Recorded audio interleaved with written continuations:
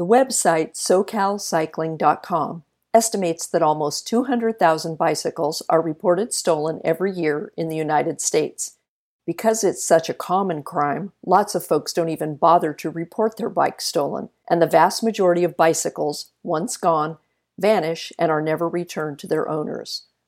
Law enforcement often doesn't have the resources to investigate what could be considered a low-priority crime. Meet Laura Gerhardt, a mountain biking enthusiast who lives in Grass Valley. Laura's bike was stolen in May in the parking lot of a movie theater in El Dorado Hills. My friend and I went for a ride, and I have a bike rack on the back of my car. And so after the ride, we put our bikes on the back of my car. After the ride, they put their mountain bikes inside her husband's trailer and went to the movies. Both bikes were locked, and so was the trailer. After the movie, they reopened the trailer, and they were gone. We were devastated because we're very careful about our bikes. They're a big investment and they're our passion. So did I say broad daylight? In the parking lot, public location. It was awful. I know it's a first world problem. I know it's just a bike, but it was my bike. It was my beloved bike. Laura and her friend called the El Dorado County Sheriff's Department, which said it didn't have the resources to respond immediately. You know, they don't send officers. It's not a big crime for them. When I was talking to the detective, I'm like, so you're not going to come and like dust for prints or anything? And then we just laughed because no, of course it's not CSI. They have a big job and there's a lot that goes on. Happily, an officer did call back within an hour, and he wanted to know the serial number of Laura's bike. Sheepishly, she had to admit she didn't have it. She didn't even know her bike had one.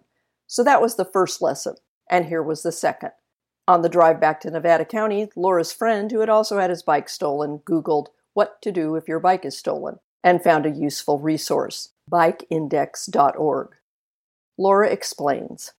It's a nonprofit, and they are a clearinghouse. You can register your bike just to have it on there. I think probably people bike talk, and you can sell your bike through it. But the main thing of the website is they want to help people recover stolen bicycles. And so you register your bike and you report it stolen. And then this site uses its network to keep an eye out for your bike.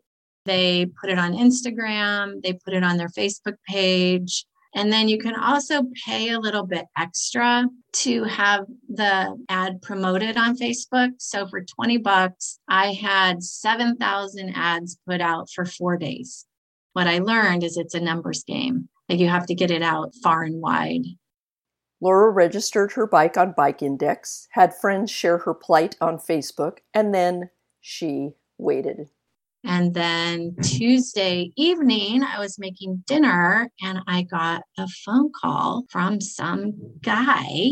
And it turns out that the guy was Slavic. Yeah, so the way it started for me, I've been in search for a full suspension mountain bike for my wife. I found one posted on Craigslist. That's Slavic Lannon of West Sacramento. Slavic loves bikes as much as Laura does. The Craigslist ad looked promising, so Slavic reached out to the seller. After a number of sketchy text interactions, the person who posted the ad sent Slavic pictures of a very nice bike, but the asking price was out of Slavic's range, so he begged off. But then Slavic got a text offering him the bike at a reduced price. A very reduced price. At which point I grew extremely suspicious that somebody would be letting it go for so cheap. Just sounds too good to be true. I put the information into Bike Index, and in the search, it comes back, and I see that there's a similar bike that was marked as stolen. As I was reading through it, I started comparing the photos to what was posted on the stolen ad on Bike Index, and I'm finding a lot of similarities. Logging into my Bike Index account, it exposed the phone number for Laura. So I immediately called. I said, hey, I believe I found your bike. So when Slavic called me, and I'm like, oh my God, oh my God, oh my God. And he's like, oh my God, oh my God. Like, we didn't know what to do, right? Because I had reported the theft to El Dorado County Sheriff, we sort of split tasks. Slavic was going to, we're like, okay, just get an appointment with him, with the thief, and I'll get the sheriff's department and find out, like, now what? Because we're just two people, right? We don't know if this is a syndicated crime. We don't want to show up and have guns come out. Like, it's scary times. So, like, he's just an innocent party in all of this to be going up against who knows what. Laura and Slavic were complete strangers, but they turned out to make a great team. Over the course of several tense hours, Slavic worked to set up a meeting with the bike seller, while Laura coordinated with the El Dorado County Sheriff's Department.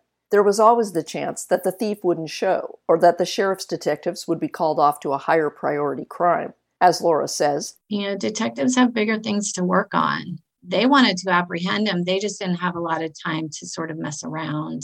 And how should Slavic set up a meeting with the subject without endangering himself or scaring him away? But with collaboration, persistence, and polite pestiness, and a hefty assist from the universe, it looked like the sting was a go.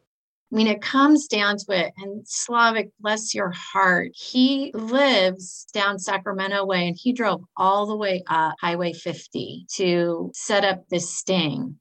After being cagey to the very last minute, the person with the bike finally decided on a place to meet.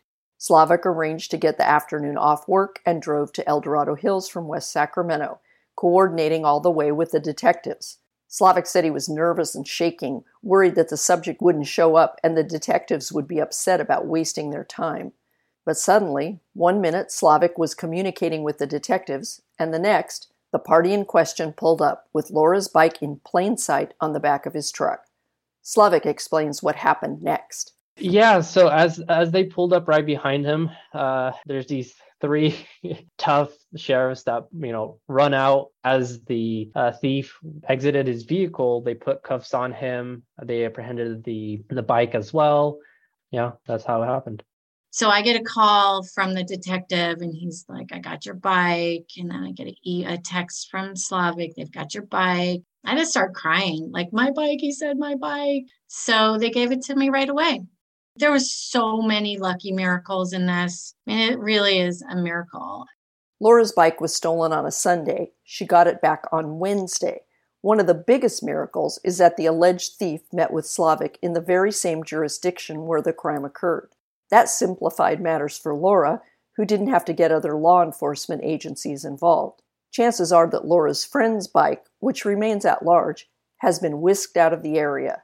But in this story, the biggest miracle might have been Slavic, the classic Good Samaritan. For me, I can totally relate to Laura. Having some of your property stolen is devastating. It's something that you make a bond with, right? Mountain biking is not just a piece of equipment. It becomes a part of you. If I was in Laura's shoes trying to retrieve my stolen bike, I would want somebody to be able to help me out and do what I did. So bike lovers out there, here are the takeaways from Laura and Slavic. They suggest you register your bike on bikeindex.org, including the serial number and exact make and model. Be careful where you leave your bike because locks are easy to cut. If your bike is stolen, report it to bikeindex.org and take advantage of the anti-theft features on Craigslist, Facebook, and other social media sites. And when you go to buy a bike, think about taking Slavic's advice. Always check. Get on Bike Index, put in the serial number, or put in a description of that you're about to purchase and check it. I'm so glad we were able to have this kind of story to tell and share and have this wonderful recovery. But I can't imagine if the story would have been different, where I would have purchased the bike, not knowing that it was stolen. This is Joyce Miller for the KVMR Evening News.